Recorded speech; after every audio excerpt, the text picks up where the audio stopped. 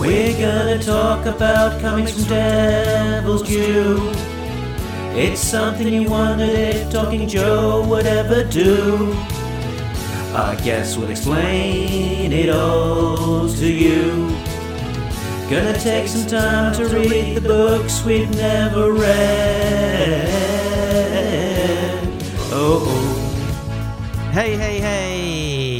It's a devil in disguise. It's me, Mark, and welcome to Talking Joe, the best, in my opinion, and longest running dedicated G.I. Joe comics podcast. If you are new to the show, you can find out all the details about this podcast over at the website, which is talkingjoe.co.uk. The agenda for today is to continue our look at the Brandon Jerwa era of G.I. Joe Disavowed, with today Master and Apprentice Series 1, issues 1 to 4, that's the whole series, which came out from Devil's Due May to August 2004. And just for context, this was coming out at the same time as issues 30 to 34 of the Players and Pawns arc. Now, without further ado, let me introduce my co-host on this adventure. It is a real American Tim. It's Tim Finn. Hello, Mark, and hello, listeners. My young apprentice. Yes, I missed an opportunity there to introduce you as would I say the master? Would I say the apprentice? I thought you were going to say, and I'm not doing this alone. It's the apprentice to my master. It's the Kamakura to my Snake Eyes. It's a real American Tim. It's Tim Finn. Thanks, Tim. That's what I thought would happen. I should have done that. The audience will never know now. Before we get right into Master and Apprentice, there was a tiny bit of previous business that I wanted to discuss. I just got in the post from a friend of the show, Josh Eggerbean, the After Action Report Volume 2, which is all about the Devil's Due era. It's it's a great little tome here. Tell us about the cover. Well, I did a deep dive with Josh on another episode as we trailed it. But yeah, it's got a full colour cover, brand new art by Devil's Due head honcho Josh Blaylock. So nice action-filled cover with some of the key touchstones of the Devil's Due era, including Zanya, Kamakura, Shipwreck in the Devil's Due era outfit. It's an attractive cover. And it's got an exclusive bit of art on the back there from Tim Seeley as well, marking the funeral of Lady J. And this will go on your shelf next to Volume 1 of After Action Report, which has the Rod Wiggum cover and covers the Marvel years of G.I. Joe comics. Indeed. And we'll be joined by Volume 3 when that is out. Right. We'll cover the Larry Hama IDW era. 5.5 through to 300 and more. Have you got this volume, Tim, or not yet? I forgot to back it, and I said this to Josh at Assembly Required. I said I should come over and buy one, and he said, well, I only brought a few, and I was going to maybe sell these or hand these over to people who had backed it. And I said, oh, well, I don't want to take one that you might need for this weekend.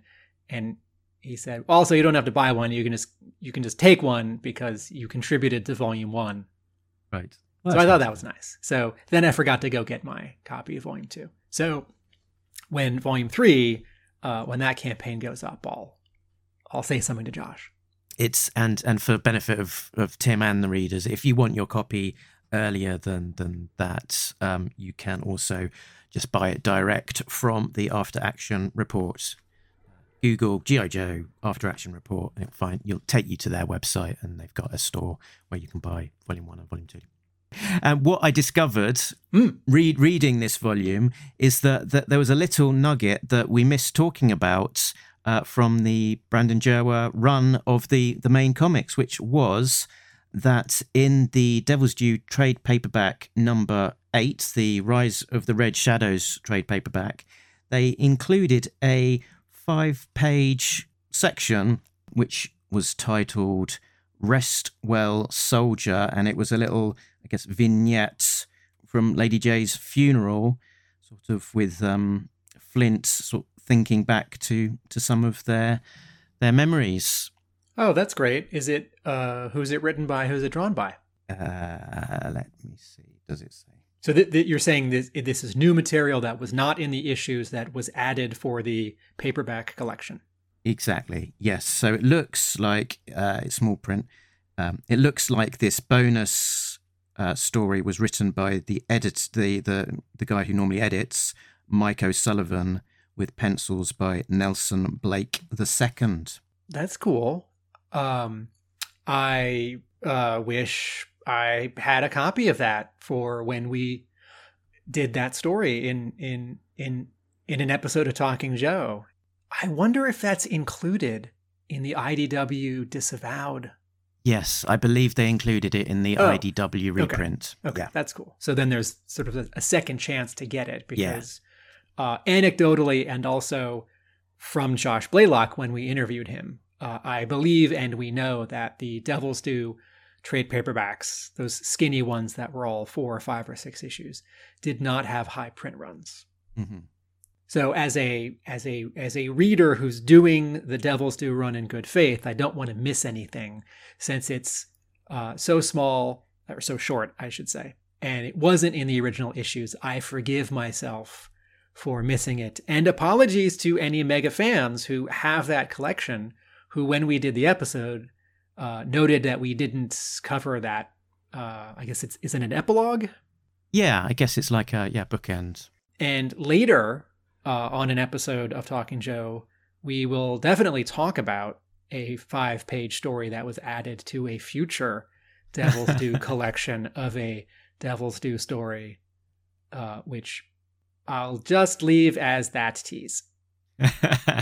And I know you well enough to know exactly what you're talking about, Tim. Also, G.I. Joe fans probably know what I'm talking about. Master and Apprentice. Mark, did you read this when it was originally published? Yeah, I would have done. Yeah, I was getting all of these and reading them as they were coming out. So yeah, I would have done. As with the Devil's Due issues from then, do you not have a distinct memory of reading it, or do you? Yeah,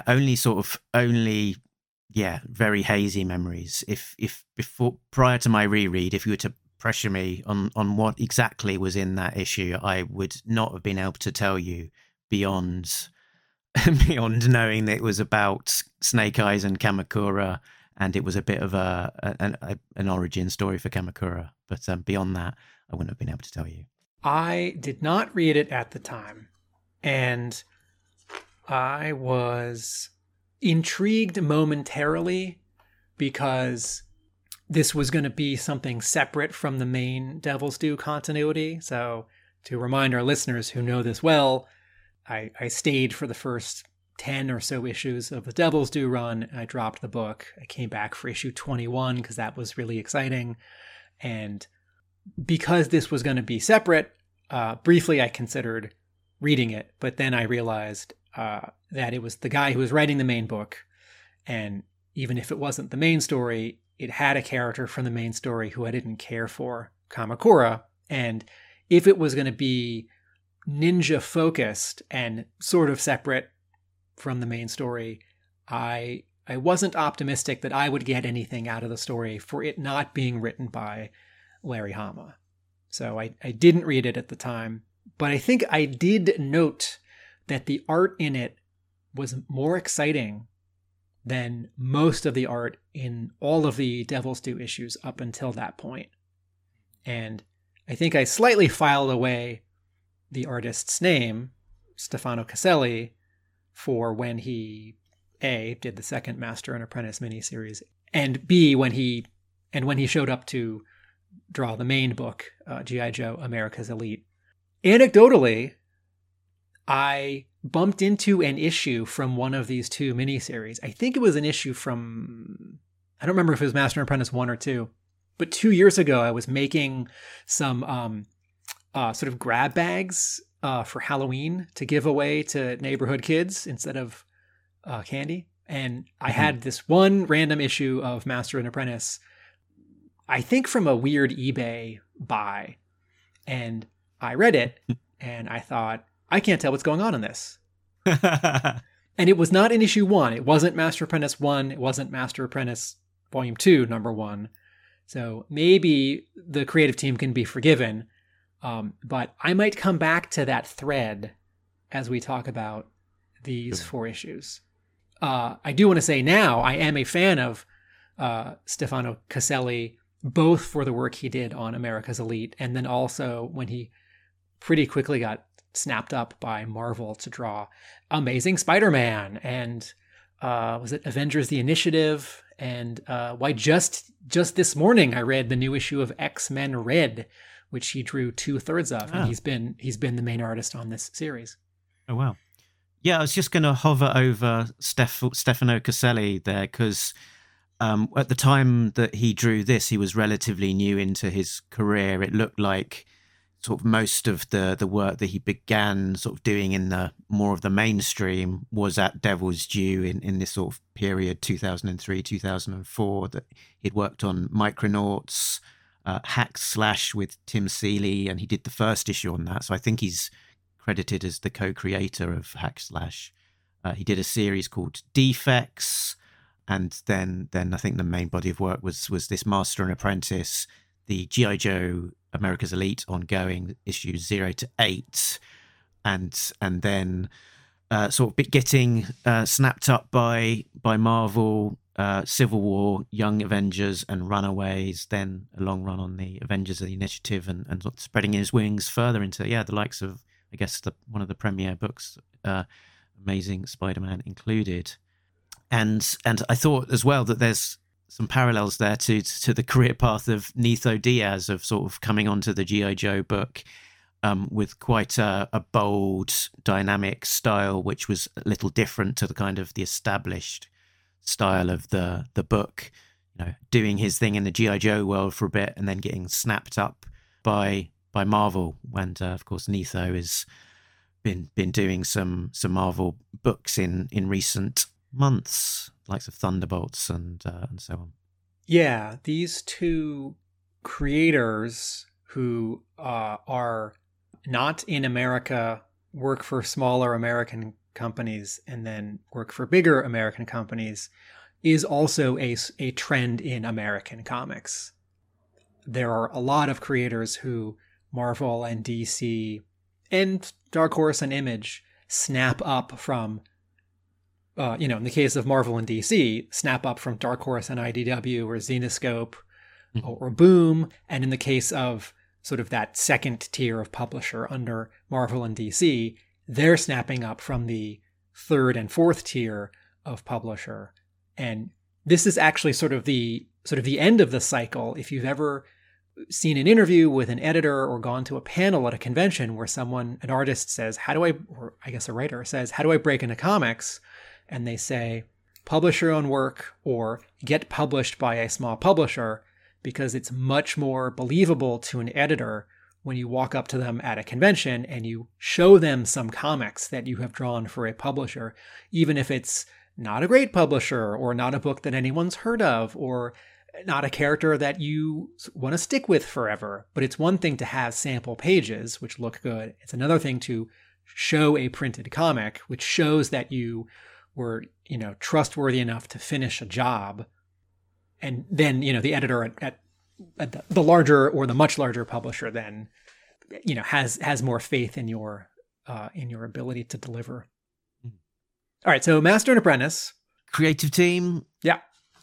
So the creative team are story, Brandon Joa. Brandon Joa. Artwork, Stefano Caselli and Sundar Raj. I assume that the split of that is Stefano is pencils and inks, or potentially just pencils, and Sundar Raj being colours. I strongly believe that is pencils and colours. The unsaid thing there being no inks, probably. Yeah, you can, if you look up close at a lot of the lines in this story, you can see they're like slightly scratchy or like slightly not pure black. They're like dark gray. Please continue.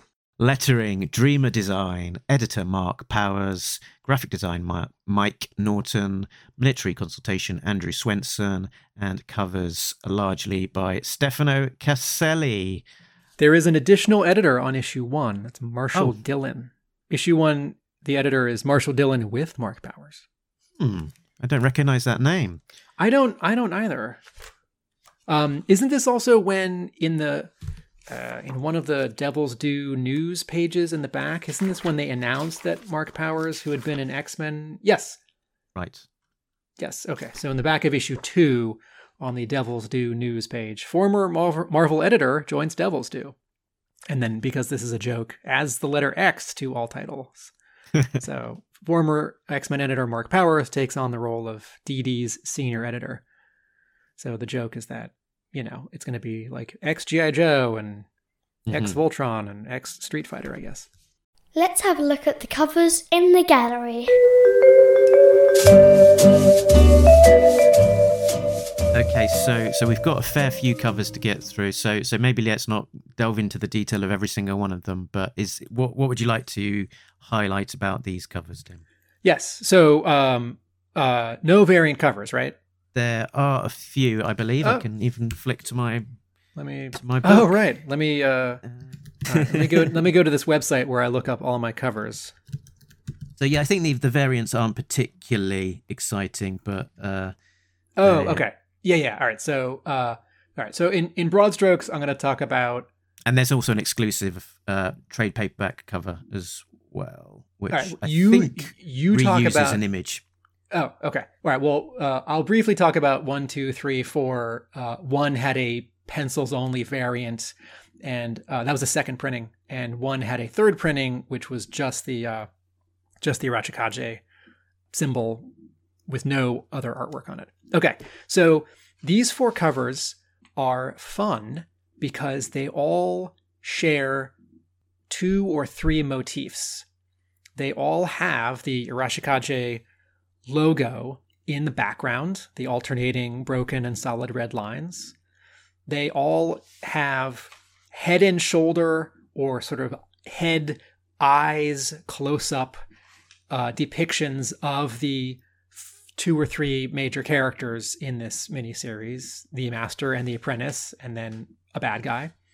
And they all have a sword motif. So on the issue 1 cover, Snake Eyes and Kamakura are holding their swords, and their swords become sort of one item due to the compositional overlap of them. And on the second cover, similarly, their swords become sort of one sword. And then on the third cover, it's photos of them on a table, and there's a sword stuck into the table. And then on the fourth one, it's close-ups of swords. And this is where you can really tell that Caselli is penciling only. If you look at, I guess it's Storm Shadow's eyebrow or some of the details right above Snake Eyes' visor. But on the cover to 4, you see 3 sword tips that are overlapping, and in the reflections of them, you see these close-ups of Kamakura's eyes and Snake Eyes' visor and Storm Shadow. The other thing that jumps out about these 4 covers, because of the red symbol that is in the background of each of them, and because they sort of continually show Snake Eyes and Kamakura and Snake Eyes and Kamakura, if you put these covers next to each other and you squint, they all look more similar than dissimilar. And I'm not saying that you would mix up one for another, but they do feel of a piece, and that's something that I like. I do think in general, in a monthly series, you should make one cover look distinct from the next cover, particularly if at a comic book store, those 2 comics are going to sit next to each other. Sometimes you have an issue of Batman next to last month's issue of Batman, and, both of them are like nighttime Batman, like swinging or up on a rooftop with a lot of black ink, and they might be different drawings, but they're pretty similar. And then you look at any 2 issues of Saga, the monthly series from Image, and they always have a very bold, different, distinct background color, different from the previous month. So I like how these 4 Master and Apprentice covers feel related. The other thing that jumps out at me is the font treatment of the subtitle, Master and Apprentice. The actual letter forms, they are stylized to resemble Japanese letter forms. Mm-hmm. And I think they are very, very, very slightly hard to read, these two words, master and apprentice. I think having the giant ampersand somewhat come before the word master slightly confuses it. Mm-hmm. But I appreciate that in sort of every way, these 4 covers look different from the run of covers that was happening at the same time in the main G.I. Joe book, and that these announce themselves as a separate thing, as a miniseries. Very good. Yeah, there were a couple of variant covers, mostly which sort of repurposed interior art. So the Master and Apprentice trade paperback has got a cover sort of with a figure of Kamakura and Snake Eyes sort of split down the middle, which was a double-page splash from issue 4. And issue 4 has a cover B second printing, which is the full-page splash of Kamakura, which is how the book wraps up. And then there's a cover 1 variant, which I think is an image which is used on as a back cover or trailing the next issue elsewhere. So sort of, yeah, not missing out too much if you don't have those variants, because the images are elsewhere within the book. Shall I do a plot breakdown? Yes. There's a lot that happens, Tim, so this was quite tricky. It might be longer than a typical plot breakdown, but here we go. I thought about going super short and just doing a sentence, and then I thought, no, that's too short. I'm ready for a long one. Go for it. Okay, that's what she said. Okay, right. Plot breakdown. In the period that the G.I. Joe team is disbanded, Snake Eyes is training a new apprentice named Ophelia. Snake Eyes and Ophelia go on a final ninja training test, a mission to capture Firefly. In parallel, Duke and Chuckles are working with Sean Collins' Hammer team on the same objective. This mission meets with tragic consequences. Firefly kills Ophelia, and all of the Hammer team except Sean Collins die in an explosion. Snake Eyes misses his wedding to Scarlet and takes Sean Collins as his new apprentice. After some time of training, Sean is about to face his final trial. Jinx, Budo, Snake Eyes, and Sean attempt to capture Firefly when Storm Shadow makes an unexpected appearance. After a tussle, it is revealed that Duke and Chuckles have been working with Storm Shadow to catch Firefly, as well as the mysterious figure known as Nowhere Man. Nowhere Man is revealed to be Sean's old Hammer team leader, Mikhail Derenko, who was supposed to have died on that previous ill-fated mission. Wade Collins, Sean's father, is recruited by Nowhere Man so that he can use his Crimson Guard Fred series face to unlock facial recognition in a secret vault. He has the misguided notion that he is helping Sean, but he dies in the process. Sean realizes that Snake Eyes loved Ophelia like a sister, much like Snake Eyes' twin sister, who had been killed in a car accident, which makes the whole jilting Scarlet thing okay after all, for some reason.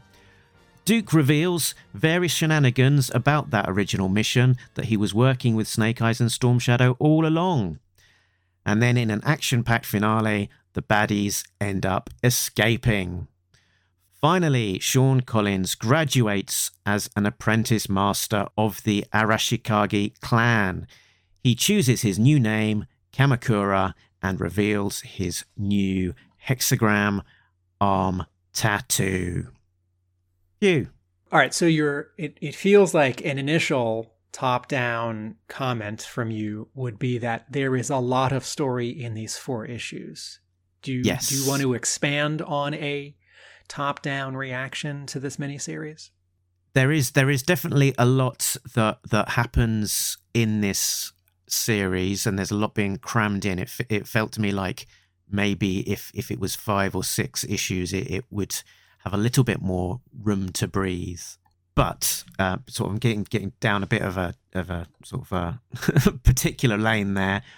The thought that I had at a very high level is it looks like this series is there to kind of sort of fill a fairly distinct purpose. So so its mission statement is, let's have a story that taking place in between the disbanding of G.I. Joe, which is 1995, and the return in 2001 of the G.I. Joe team in issue 1 of Devil's Due continuity, and serve two purposes. Give Kamakura a backstory and an origin, and at the same time you can kind of explain what was that whole thing that happened with Snake Eyes jilting Scarlet, which hasn't previously really been resolved. And yeah, I wondered to what extent kind of Brandon Joa, the credited writer, came at this with just a completely blank piece of paper, or just an idea off of his own back. I want to do a mini series, and I want this to be the subject. So it'd be interesting to know what maybe we can next time we speak to him, we can ask this to what degree there was direction of what he should do versus this being the story that he wants to tell, because unconstrained by the rest of continuity, this is kind of its own standalone thing. So it feels like there's probably quite a lot of freedom to tell the story that he wants to tell, but constrained by those elements of continuity that he's kind of has to remain true to, like the state of Storm Shadow during this time. Getting back to that point about it being quite packed, I did find it quite a confusing read. I did find myself going back and rereading panels and sections, trying to figure out exactly what was happening. And it was clearer for me on a second read. I did an initial read and then a kind of reread immediately before this to kind of refresh my memory of it. And the second read, it sort of seemed to hang together a little bit more easily, I think, just because of building up more of a familiarity with the story. I think just helps with, just like with the deck building game or whatever, the first time you're doing it, you're just looking so hard at all of the different mechanics and the complexities that you kind of lose some of that enjoyment of it just flowing more naturally. Can I respond to that? Go for it. Because I think it's totally fair for something to be better or make more sense on a second read or watch. And certainly the G.I. Joe Renegade deck building game was impossible for me to learn when I tried to do it by myself, opening the box, and I needed a second go, watching a video or having someone explain it to me. But I do think you should be able to hand a 4-issue miniseries to anyone, whether they're a G.I. Joe fan or not, and they should be able to follow it. And so I'm not criticizing you for reading it a second time. My dissatisfaction comes from only giving it the one time and not being able to follow everything. By the time I got to the end, I understand everything, but there were several panels and several scenes where I thought, oh, I don't know who I'm looking at in this panel, or, oh, I don't know how this person got from where they were on the previous page or the previous panel to here, or, oh, there are too many characters in this scene and I'm seeing too many of them from behind, and they're all sort of in the same color, this dark gray costume. So good for me that I'd be able to figure it out if I read it a second time. But I'm only going to give it, I think a fair shake is just the one time. And so I'm disappointed that there are too many characters, and I agree with you, this really needed to be 5 or 6 issues. And initially I was delighted that it was only 4 issues, because in the 2000s, we're in the era of 6-issue miniseries and 6-issue story arcs, and the publishers had maybe Dark Horse is an exception, and occasionally Boom, but I feel like Marvel and DC had moved away from 4-issue miniseries in favor of 6-issue miniseries, and some of that is about decompressed storytelling, bigger art, more art, fewer word balloons, stretching it out into more issues. And some of that is about having a thicker collection. It's easier to sell a book that's a little thicker on a shelf at a bookstore if it's 6 issues worth than 4 issues worth. And nostalgically, G.I. Joe and Transformers, the miniseries from 86, 87, that's 4 issues. And Marvel was doing a ton of 4-issue miniseries in the 80s. And that was mostly, initially, that was the format. Miniseries were 4 issues. So in terms of how much story is here, there is too much. But also, I was willing to be convinced. I don't love the character of Kamakura, and I don't like the story where Snake Eyes has left Scarlet at the altar. But I was willing to have those made more interesting or explained and sort of bring me over to their side. And this miniseries didn't do that for me. Yeah, it was an interesting, it's like that thing you talk about, it being slightly overcrowded. And I was just maybe start thinking, could you tell the same or materially the same story without these components? And I was thinking, could you tell the same story without Jinx, Nunchuck, Chabang, Budo, Chuckles even? Could you have told it without Wade Collins? No, here's an example. At the end, when the helicopter comes to pick up Firefly, there are 2 or 3 other bad guys in the helicopter. Why not 1? Or why not 0? Why not just have an empty helicopter and Firefly makes his own getaway? And, this needed to tie into... There's a mystery set up at the end with who the other bad guys are, which we can get to later in the episode when we're talking about the end of the story. But yes, you make a good point that I think it feels like a rookie G.I. Joe mistake. Oh, it's a team book. Everyone has so many favorite characters. All these characters are so cool. I want to put in a lot of characters. Yeah, and I get, this is a ninja story, and we've not had any of the, what do they call themselves? The Ninja Squad, Snake Eyes and the other G.I. Joe Neon Ninjas. Ninja Force? Ninja Force, thank you. You mean the toy branding? Yeah, exactly. So the toy branding of the Ninja Force, which took up a rather large section of the latter run of the Marvel run of G.I. Joe. And so we've not seen them since then. So to have the Green Ninja, Nunchuck, and Chabang, who we know as being from the Marvel books of being the guy with sort of the yellow mask and who had a Oath of Silence. We're doing a bigger ninja story. Wouldn't it be cool to bring back some of those ninjas and sort of have a larger cast and fun fanboy service? And yeah, I get that. It is fun to a degree, but it's more pieces to juggle and makes things what you're sacrificing for that wider cast. You're losing in terms of ability to craft a slightly clearer story. Like page 1, even just the first couple of pages where they're sparring. I had to look back on that about 5 times to figure out what was going on, who was who. Yeah. And at least in that scene, there are 4 characters in that scene. There's one guy with black hair and a white uniform. There's someone in a blue mask. There's a redhead female, and then there's Snake Eyes. So you can, even if you can't quite tell sort of the choreography of where they are in the room and sort of who's attacking who, at least there are 4 distinct characters and you can differentiate them. Mm-hmm. Going back to your previous point about Chabang and Nunchuck showing up, I feel like there's a question that gets asked, an unspoken question. Where's Dojo? If you're going to have 2 of the 3 characters, that first year of Ninja Force action figures, there were these 3 new Joes. And, it's not like Huey and Dewey and Louie, and they always have to show up together and like finish each other's sentences. But it does beg the question. Also, if you're going to have 2 of these guys show up, but they're never in costume, is it really them?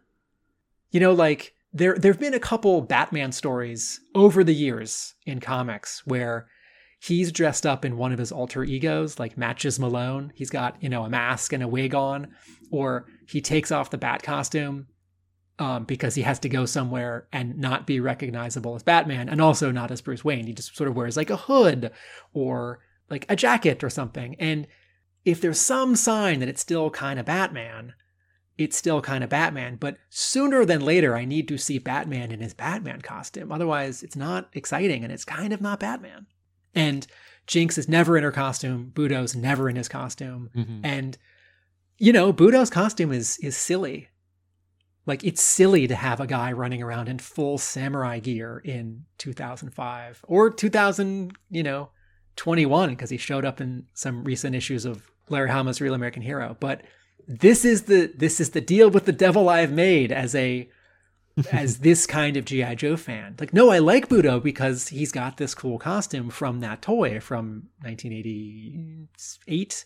And if you take him out of that costume and just put him in like CIA SWAT gear or like cool Matrix ninja, like black trench coat, he sort of stops being Budo. And also, he disappears for an issue, and then someone mentions someone named Kyle. And I actually wrote down, who's Kyle? Is Kyle Budo? Am I supposed to know Budo's first name?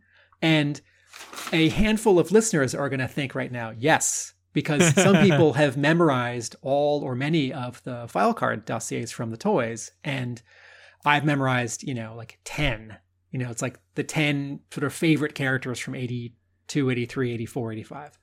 But it's like, no, I need a little more here, because Budo only showed up in the Marvel book like twice and never on the show, and not in the Devil's Due comics before this. And I don't even think, looking back to that scene in issue anyway. So not only too many characters, but also, and I think sort of the rule here is they're not in costume because G.I. Joe's been disbanded. And that does make sense, but still, I need them in something more fun than just wearing what Neo wore in The Matrix. There's something inherently a little bit silly about G.I. Joe and the costumes they wear, and you sort of just suspend your disbelief on that. Yes. I've got one word for you. Robin. Like, up until a redesign a couple years ago, like, Robin's costume has always been kind of silly, and we're just, also it's child endangerment.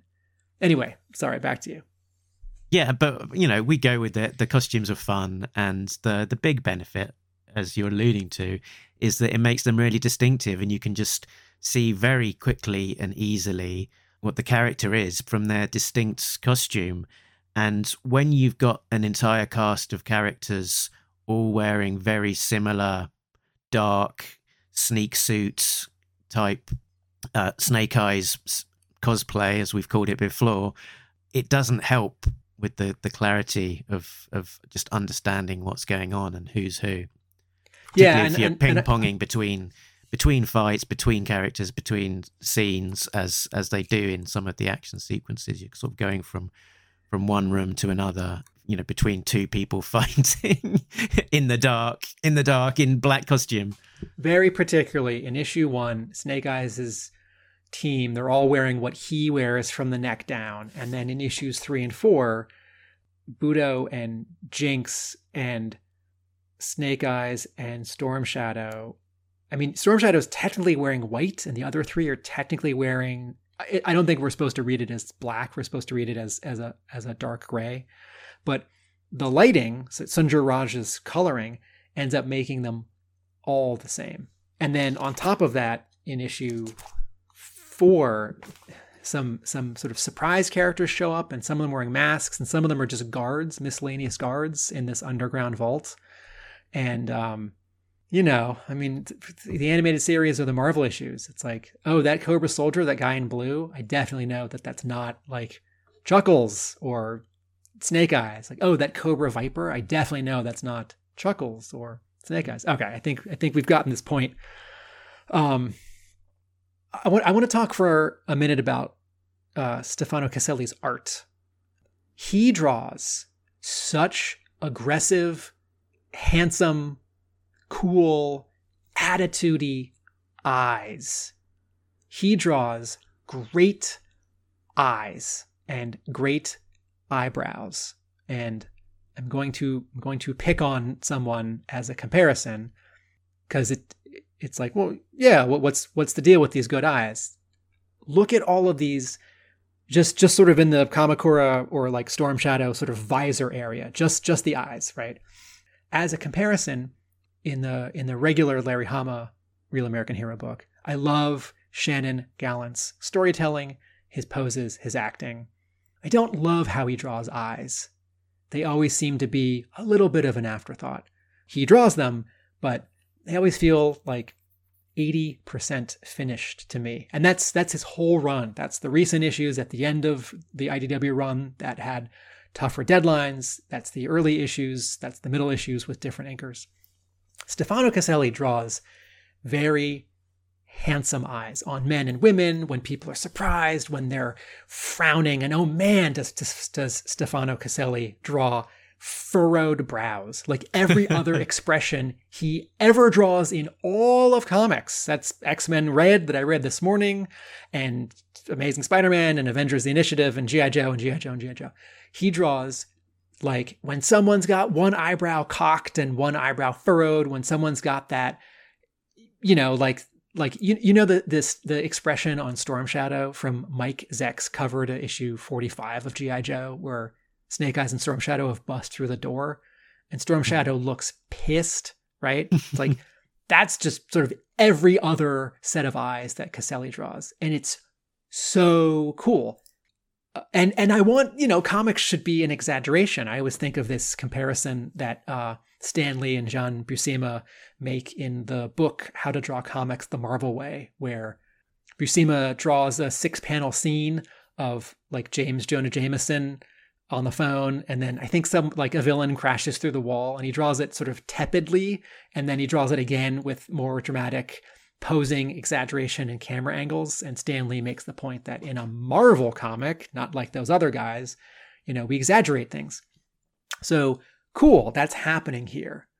But it actually ends up being too much, because when Joe's or this Hammer team, when they're getting briefed, when there's like a picnic with the ninjas, when like Stalker's in traffic or Scarlet's in traffic, sort of every panel ends up looking like this photograph of like Poison or Guns N' Roses or Warrant from 1989, where it's like a band photo of a hard rock band, and they're all like attitude, like looking down at you a little bit. And so I love the exaggeration. I actually think Caselli some of the time should ease off. I think there are two things here happening with the lack of clarity in the art. I think he's still pretty new in his comics career here, and he draws anatomy quite well, and his, you know, fight posing, it's good and some of it's great. But A, G.I. Joe is a hard book to draw because there's so many characters, and B, Brandon Sherwa gives him a lot to do. And I think sort of the some evidence that this is 5 issues or 6 issues worth of story in 4 issues is the panel count. Yeah. There are lots of pages where there are like, okay, I just opened up page 1 and, issue 1, and page 2, the second page of the entire miniseries, 1, 2, 3, 4, 5, 6, 7, 8, 9, 10 panels. Now, that's totally cool, and you can do a bunch of smaller panels during a fight because it's like one fist hitting a face, or one foot missing a shoulder, or like close up on some eyes. But this happens through all 4 issues, and I think Brandon Sherwa gives Stefano Caselli too much to do. Not enough space. And the other thing that I sort of thought looking at the art is that Stefano Caselli has got a particular physical type that he draws. So beyond like the color of the hair and the sort of distinction of a particular haircut, most of the faces and the body types are very, very similar. You know, sort of very, very muscly, built, stocky, you know, square types, and any one character switch their hairstyle over, they could be another.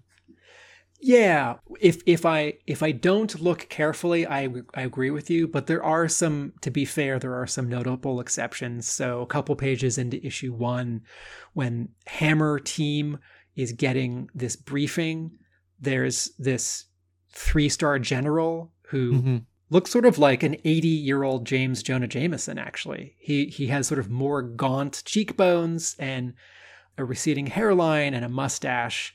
And then Caselli does make an attempt to always draw Sean Collins with a narrower face, and certainly the women in this series sort of on the team, and then Jinx, and when we see Scarlet once or twice, they have softer cheeks. But yes, most of the other characters, sort of Duke, the 2 other guys in the Hammer team, have sort of square jaws, and you know, there are lots of artists who sort of have one or two stock faces or like facial types in comics. And that's a common shorthand. So it's sort of not even worth criticizing most comics artists for not really differentiating facial types, right? Like we can't all be like Kevin Maguire.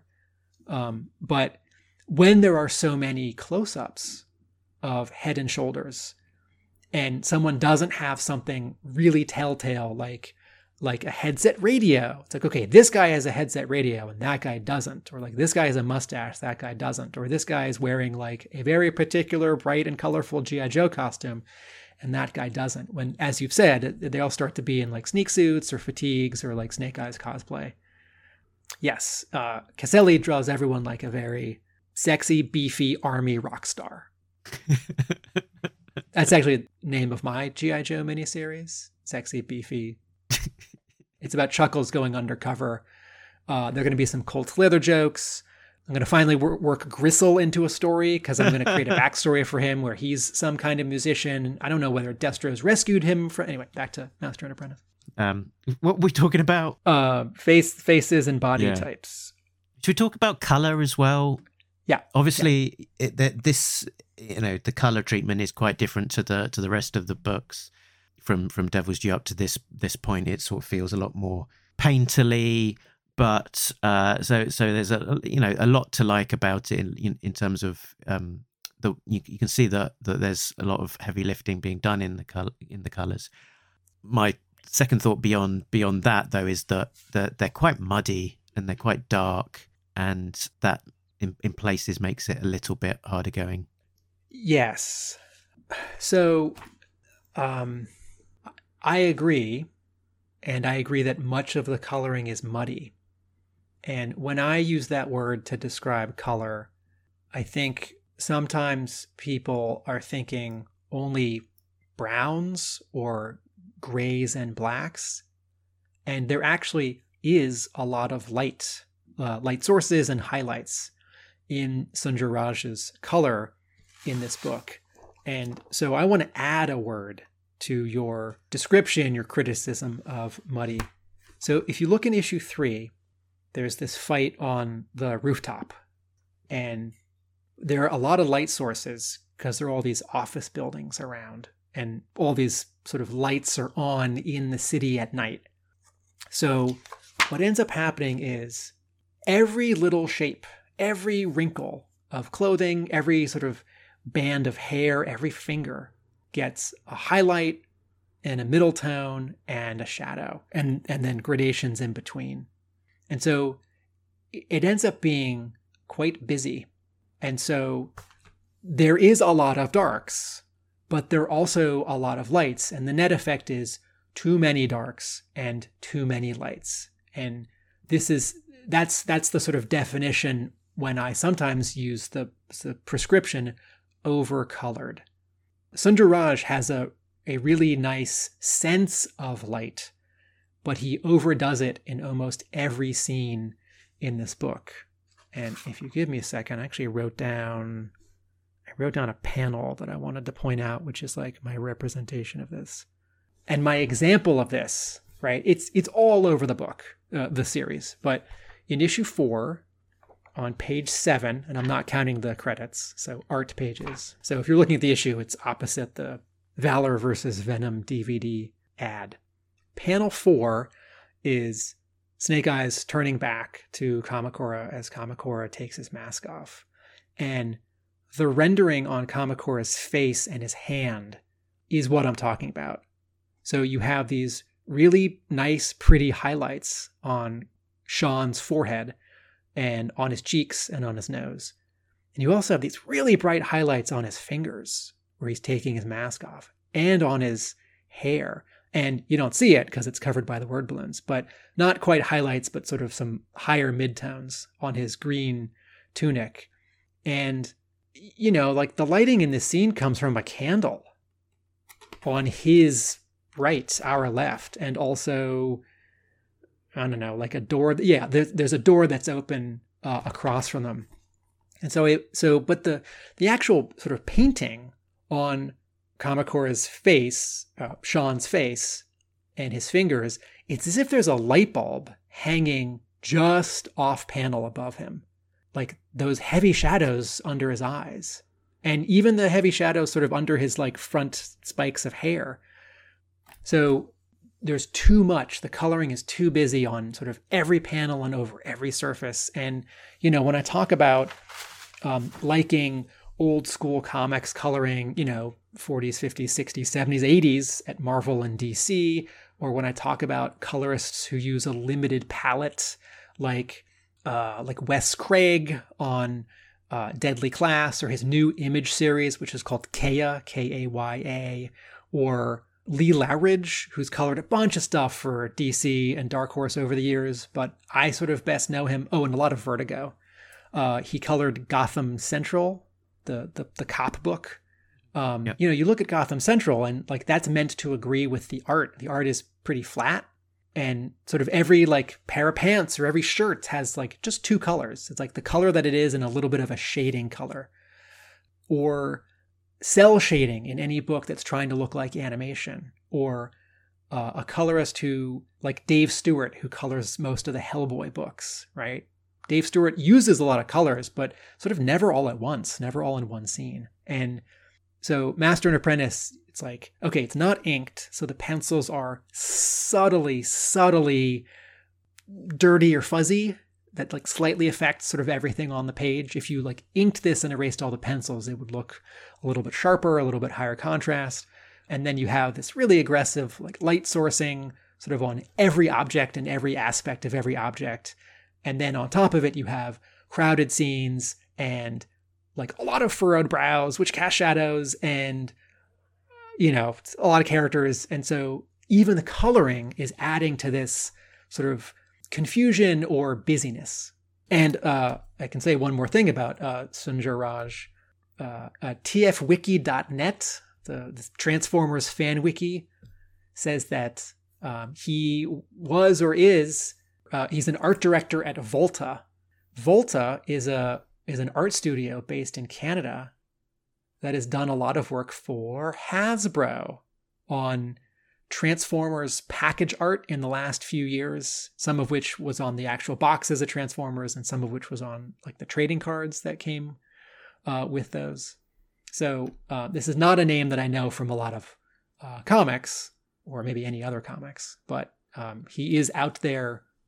He has been out there doing other artwork. So what do you want to talk about next? I want to talk about story next. Okay, so even if, you know, I don't like Kamakura and I hadn't liked the Devil's Due run, but back in 2005, I considered reading this, and for this episode, I was still excited to read this, right? But, you know, it's still got to all hang together with characters that I believe in, doing things that I believe in and are exciting. And early in the episode, you mentioned sort of so many characters, and there ends up being not just sort of so many characters and too much story, but like one or like a speech and an info dump that took me out of the story. So in issue 3 on page 20, it's the third to last page. So it's when Duke is talking to Snake Eyes and they're standing on that sort of checkerboard floor, and Duke hands Snake Eyes a little camcorder. Yep. Okay. So I really don't like this speech. You are one of the best men I've ever known. You are powerful, disciplined, and devoted to your principles. But you're also a coward. And then Duke has 1, 2, 3, 4, 5, 6, 7, 8, 9, 10, 11, 12, 13 more word balloons on the rest of the page. And then on the next page, the scene continues, and Duke has another 1, 2, 3, 4, 5, 6 word balloons. Jerwa is dealt the hand he's dealt, because way back when, in the main book, Blaylock had already had Snake Eyes leave Scarlet at the altar. And we talked about that many episodes ago. And I don't think Snake Eyes would do that. And the previous host, Jay Cordray of Talking Joe, didn't like that either. We do get the benefit for Jay of there being another panel of Scarlet looking at her ring and crying, which is, Right. I'm sure he'd enjoy. Anyway, continue. Okay, so, you know, I know like popularly. I know a little about reverse psychology. Like no one gets to go up and call Snake Eyes a coward. Like that just doesn't ring true for me. And so some of this scene, some of this miniseries is reminding me of decisions in writing from previous stories from a different writer that didn't work for me. And so maybe some of this miniseries can't work for me at all. So then, on this page, Duke hands Snake Eyes a camcorder, and I don't actually know what story idea I'm supposed to be getting from this. Yep. How long has it been since you left Scarlet at the altar? A couple years at least, right? And so there's an image on this camcorder of Scarlet wearing a dress in a room somewhere with, I don't know, like a fancy doorway or like a fancy painting on the wall or like a fancy curtain. I can't quite tell what the vertical lines are in the background. And then there's someone behind her smiling, wearing a tie. You're looking at 2-month-old film. Do you see what you've left her with? No. Is Scarlet at a cocktail party? Is she at like a wine and cheese thing after a military briefing? Is she at it's not a seedy bar. Like I think the idea here is that she's single and she's jilted, so she's looking for a man. She's looking for a date. She's looking for a warm body in the sack, and she's dressed up to go out. But we're in so close, I sort of don't know what the location is. And it's like, is she holding a glass of water? Or is she like fingering her ring finger and there's no ring on it? Is she holding a glass of wine? Is there a different male on the other side of her who's leaning in too close and his eyes are closed and he's like burping? Like, I don't know what this story point is supposed to communicate. And I think Jerwa sort of underwrites it or is like over trusting Caselli's ability to draw something very particular in this scene, or Jerwa isn't giving Caselli enough room to draw it. It needed another panel or something. Oh, and then the third to last page of the entire miniseries. So the last page is a splash. It's like a cool shot of Kamakura, and I don't love it. I think what we really need to see is like the room and not that logo behind him, but okay. And the second to last page, I can't tell where we are. Like we're sort of in a cabin, but there's 1, 2, 3, 4, 5, 6, 7. There are 8 people in this scene. The scene gets one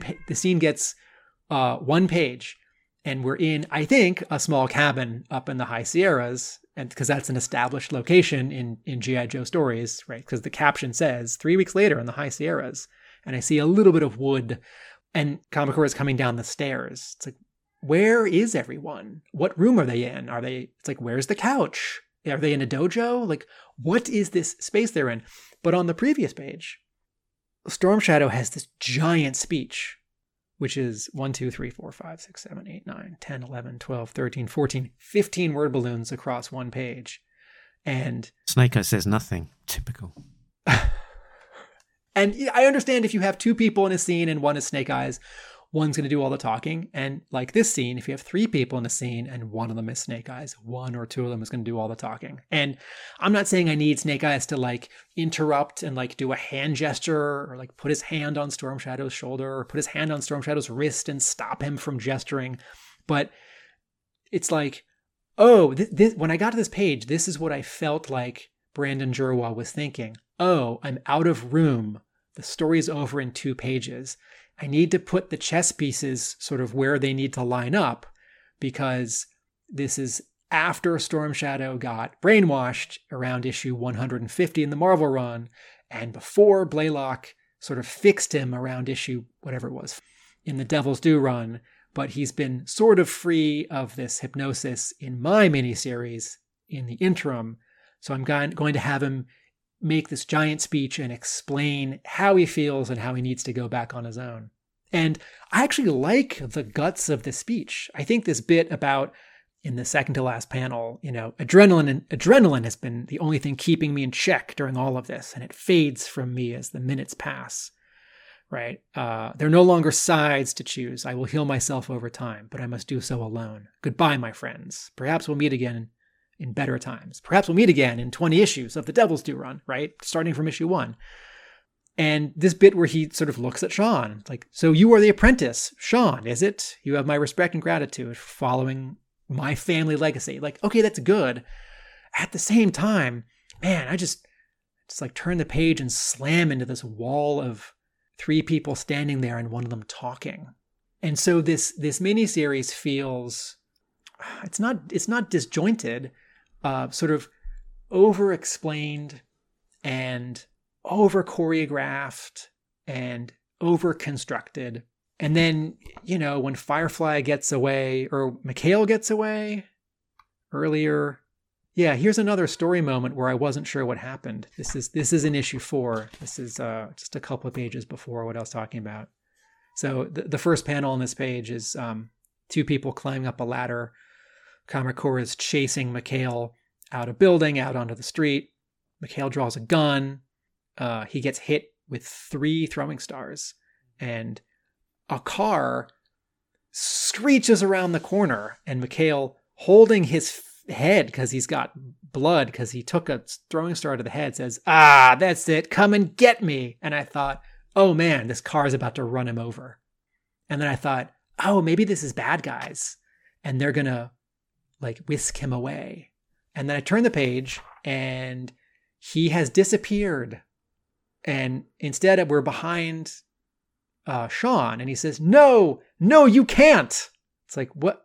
Did Mikhail just get teleported out of there? Like, oh, is he up on the Starship Enterprise in orbit? Like, did he apparate to Hogwarts? Like, he's just gone. It's like, oh, I think we needed a panel where we see Mikhail opening a car door.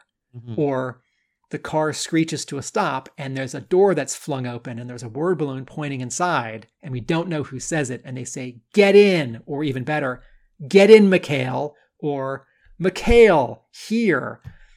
And then at the bottom of this page, there's a woman with black hair who might be the Baroness. I don't know. When you put a woman with a red blouse and a short skirt and high heels and long black hair in a G.I. Joe story, and I can't see her face, I'm going to assume that's the Baroness in civilian clothes. And she's, I don't know, got a towel or something to Mikhail's head, but I couldn't tell who this was. I thought this was the Nowhere Man or Firefly or Cobra Commander or something. And then I realized the weird shape of his armor matched, the chest triangle matched Mikhail from the earlier in the scene. And then on the next page, the Joes are ready for this building to blow up, right? We're still in the final issue. We're 5 pages from the end, 4 pages from the end. And the building, we see 2 close-ups of a clock ticking, and the building doesn't blow up. And Duke says to Chuckles, nothing. Firefly just played us. All clear, guys. And I thought, oh, that's really interesting. That's great. And then the next panel, I don't know what I'm looking at. Kamakura and Snake Eyes are wrestling? Mark, what are they doing? I'm not saying this to be mean or silly. I don't know what this panel represents. Is this a high five? Is he helping him up off the ground? Because I didn't. He's help. It looks like he's helping him off the ground. But I'm just looking back to try and figure we didn't out. see Snake Eyes on the ground. A page ago, we saw Snake Eyes running, and 4 panels ago, we saw 2 blonde Joes lying on the ground, covering their heads. But since the camera's low, you actually don't see the ground. You just sort of see their heads and shoulders in a pose that suggests they're lying on the ground. Oh yeah, maybe he had been lying on the ground expecting the bomb to go off. And then So context, that makes total sense. Visual continuity, unclear and weird. I thought that they were fighting. I thought Snake Eyes was throwing a weird punch and Kamakura was blocking it. But then that gets a whole beat.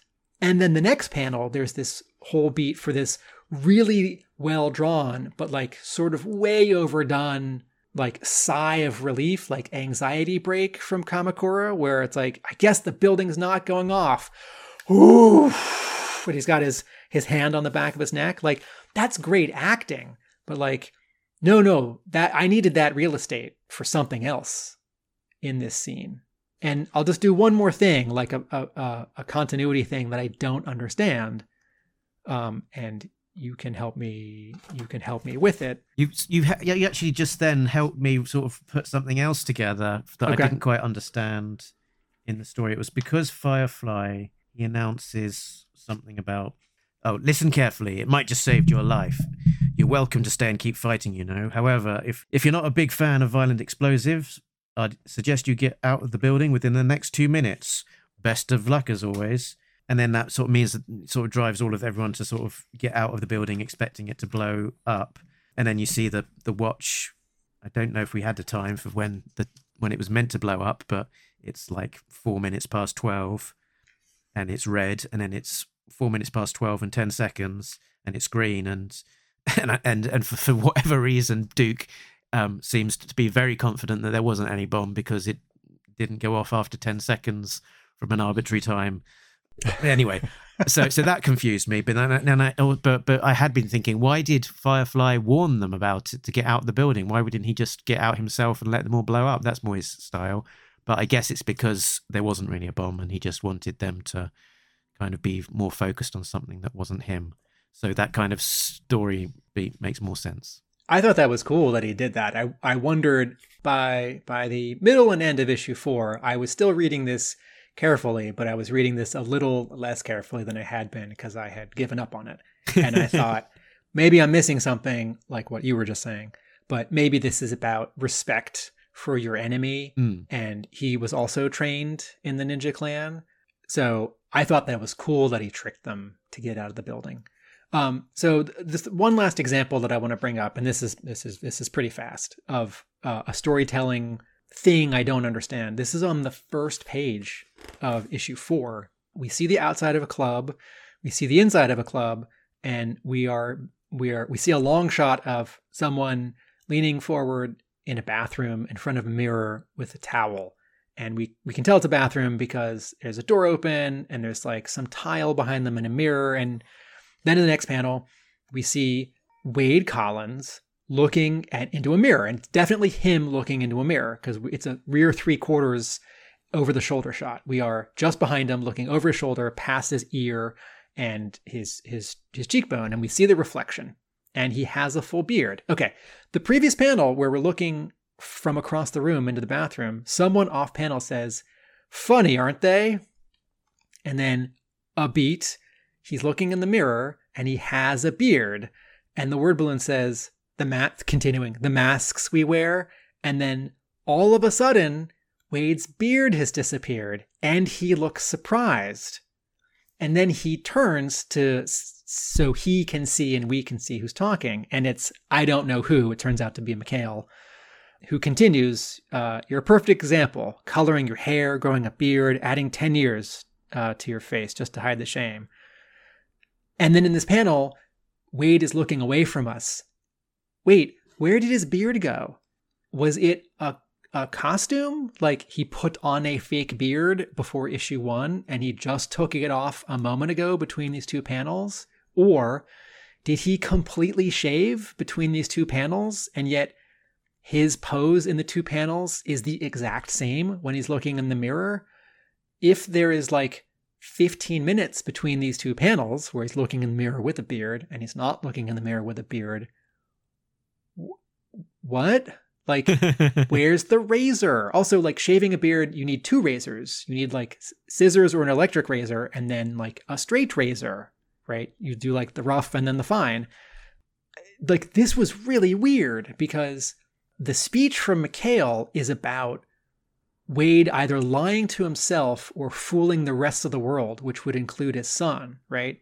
The masks we wear, coloring your hair, growing a beard, adding 10 years to your face just to hide the shame. And I'd thought when we see Wade in issue 1, it's like, oh, he looks smaller and older and skinnier, and he has like a lot more hair than he did in all the Marvel Hama issues. It's like it's very distinct that he's much older now than his son. But Mark, I honestly don't know what is happening in these two panels. This felt like a Zartan thing where it's like, one moment I'm looking in the mirror and then the next moment I'm someone else because I have a hologram projector or something. So like, what is happening here? Is it a real beard? Did he shave? You're right. It is weird. And I hadn't thought about it too hard. What I thought was like, one panel is him just before he shaves, and another is the panel after, and then he's sort of surprised seeing his face, under that beard that he's had a little while. But then, as you say, this speech from Mikhail is sort of happening in real time. So I guess you would explain it as him sort of like visualizing himself with the beard just before he had shaved it initially, and then sort of clearing the fog in his brain, and he's sort of seeing himself in the mirror for the first time without the beard. I feel like sometimes people who make comics are paying too much attention to the movie of the scene, like in their head, where they have the benefit of like sound effects, like the trickling of water, or like music that can sort of build to a little crescendo and then cut out abruptly. It's like for a moment he's in a haze, he's in a daydream, or like did Stefano Caselli and Sundar Raj here need to draw a bunch of like mist on the mirror?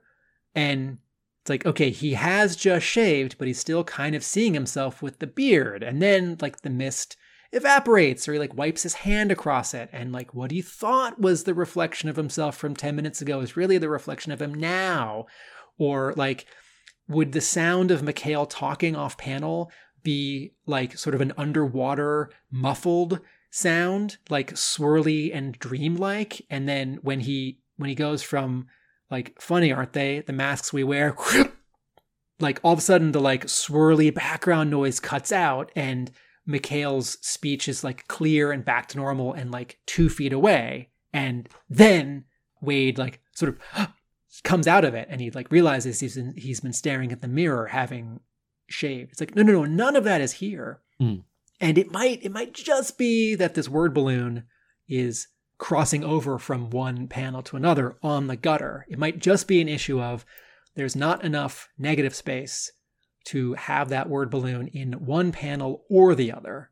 And that's a problem with too much story and too much art and too much dialogue, and maybe a letterer who doesn't know where to put word balloons, but maybe a letterer who has no choice but to put a word balloon in over like someone's face or in a confusing place. I wonder whether maybe originally the idea had been that this was a little bit more literal. He's got his beard, then he's shaved, and then he doesn't have a beard, and he's surprised at the way he looks. And then Mikhail starts talking, after he sees his surprised face. Isn't funny, isn't it? The mask we wear. But there's so much dialogue there that it just didn't fit then in that next panel. And they had to start breaking it up and unintentionally causing confusion. Good. Or in the first of the two panels where Wade's looking in the mirror, if you just had his hand coming into the panel and holding a razor, just indicate that he is starting to shave. And or rather than the like Herb Trimpe squinting Stefano Caselli furrowed brow eyes of this panel where he has the beard and he's looking in the mirror and he's very much paying attention to himself, but looking a little past it. What if you had him look dazed? Like not a furrowed brow, but like straight brows with like zombie eyes, tired eyes. And he's shaving. It's like, oh, he's shaving and he doesn't realize it. And if it seems like I'm spending 5 or 10 minutes on 2 panels on one page of one issue, yes, I am. It's like, man, comics are hard. And it's like, you see a movie and, it's like the script is great and the music is great and the art direction, cinematography is great, and the editing is great, and all the actors are great, and the fights are great, except one actor's bad. And like every time that actor shows up, those scenes are kind of ruined. It's like, okay, or what happens if you have like great actors, great locations, like dumb story, and also 2 of the actors are bad, right? It's like, no, like there are enough excellent comics out there, and they're not like a ton, but they're enough where like story's great, art's great, storytelling's great, color's great, lettering's great, design's great, that when I read a comic, which is like sort of hamstrung by some of these challenges, it's like, no, I'm going to read it because it's G.I. Joe and I love it, or I'm going to read it because it's my homework for this podcast. But I read this and it's like, meanwhile, let's like, this is not a fair example. This is just some like sort of the most recent, like wonderful comic I was talking about. This was yesterday. A friend of mine said, "Oh man, I really liked that Catwoman Lonely City miniseries, which DC just did. It's 4 issues. It's Black Label. Cliff Chang, who you know from Wonder Woman and Paper Girls, writes, draws, colors, letters, and designs this 4-issue miniseries. And it's like 10 years in the future. Batman is no more, and Catwoman feels guilty and is like come back to Gotham. And there's enough of it that's really familiar. You've seen a lot of these elements before, like, oh, it's Gotham in the future. Gordon's not commissioner anymore. Like one more big score, or like Catwoman has regrets. It's like, okay, I've seen these elements before, but it is so satisfyingly and stylishly done in this arrangement that it feels totally fresh. And like every single panel is well drawn and well composed, and like color is done with a light touch, but like very considered. And like every couple of pages, the palette shifts a little bit. So, you know, like you're underground, you're above ground, it's nighttime, it's daytime. And, you know, and then I get to these like 2 panels of a G.I. Joe comic. It's like, I don't know what this guy is doing with his beard. Is it magic? It's funny, Tim. I had almost exactly the same, a very, very similar thought where, because I was reading Catwoman Lonely City this week as well. Oh. And I was thinking to myself, because the hardcover just came out 2 weeks ago.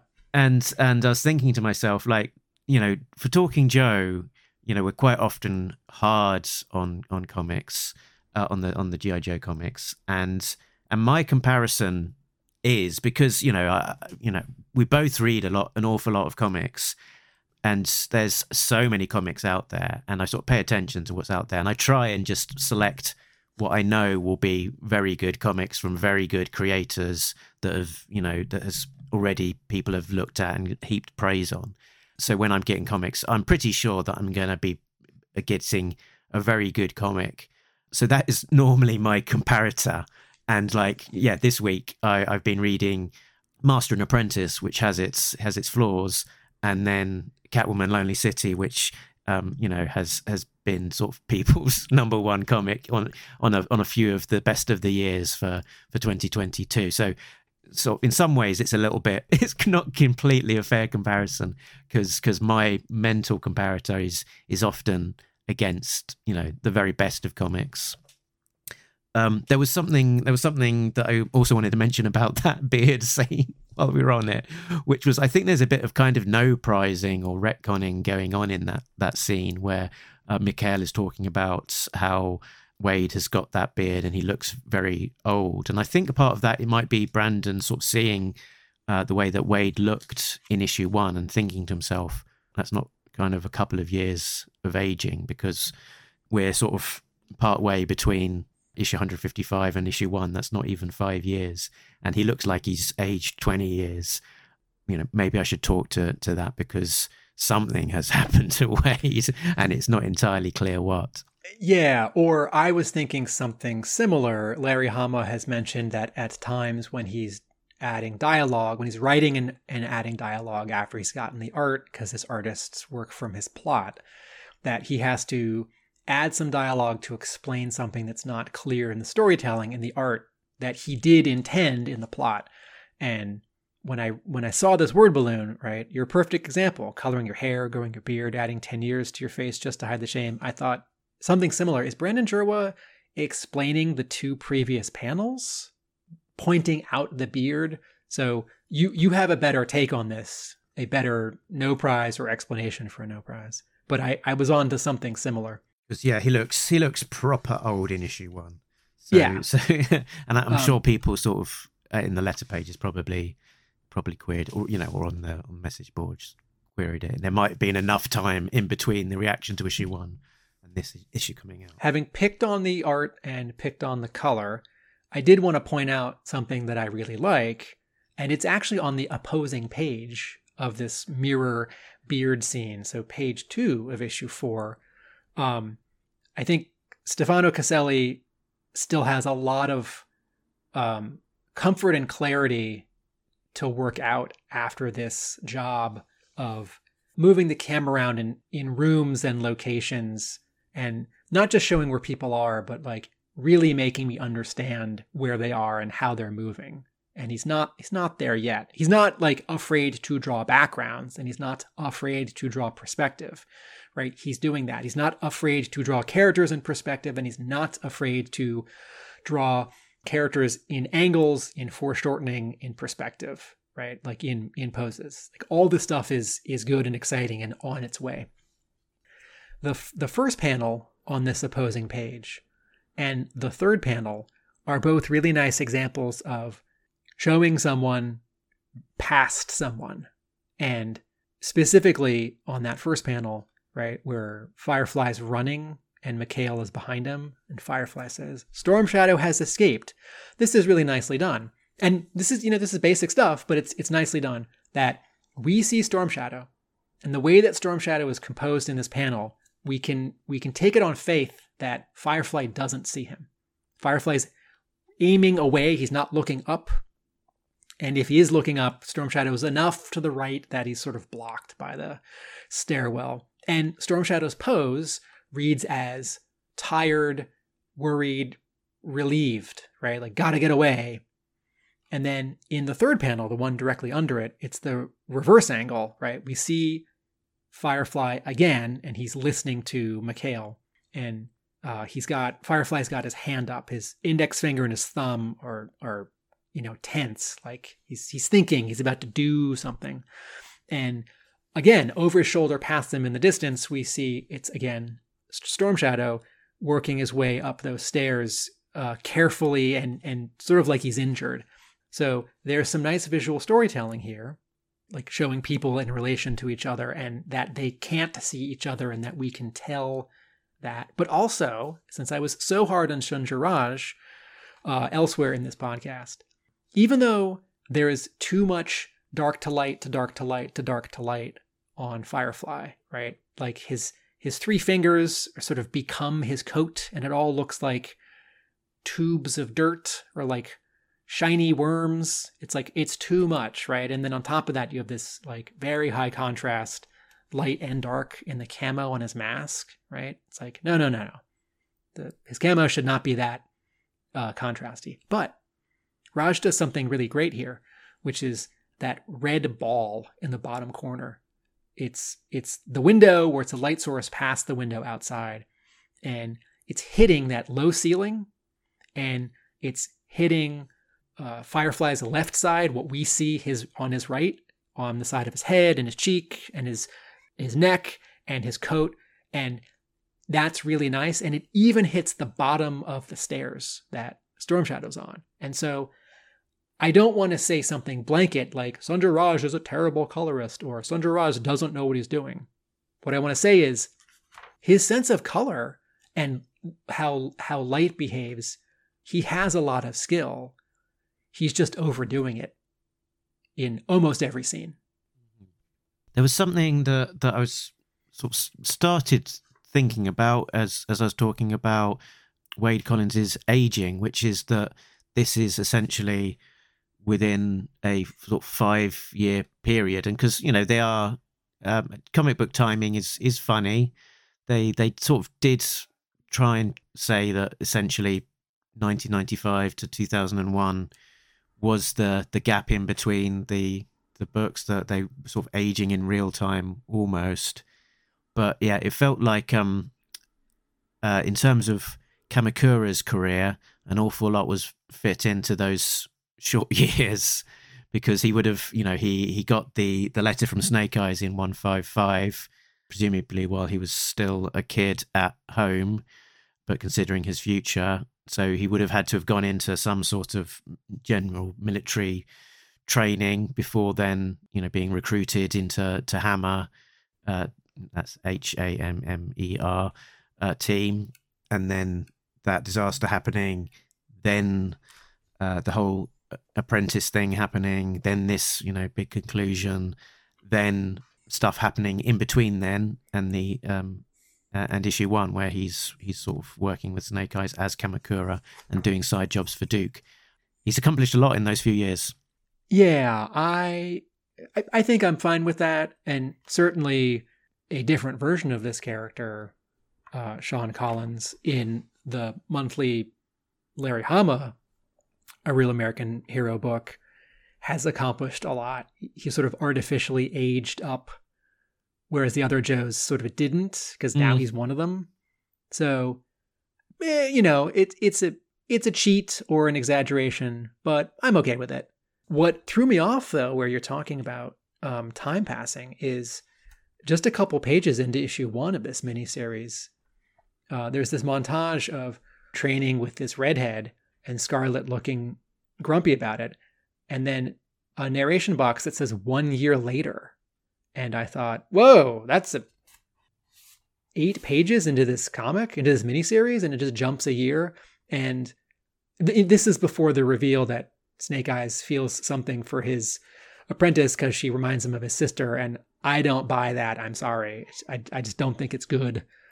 Either as a red herring that it's like, oh, he's like losing his love for Scarlet because there's this other redhead and she's younger, or like she's more of a ninja, or just because it actually reminds him of his sister. Like, no. Yeah, it's meant to be introduced as a bit of a red herring, I guess, that you meant to come to the conclusion that possibly there's some feelings from Snake Eyes towards that other redhead. I don't know. Yeah, and I'm putting on my Jay Cordray hat here. No, I don't buy any of this scene in the first pages where Snake Eyes is training these new people and ignoring his girlfriend wife. He would be training with her. It's like, sorry, Blaylock and Jerwa, you just got it wrong. And, Jerwa has to make it work. So I appreciate the attempt to incorporate an important thing from the Larry Hama story, connection to his sister, the very specific photo of his sister that he carried in Vietnam. I appreciate the attempt. It still doesn't work.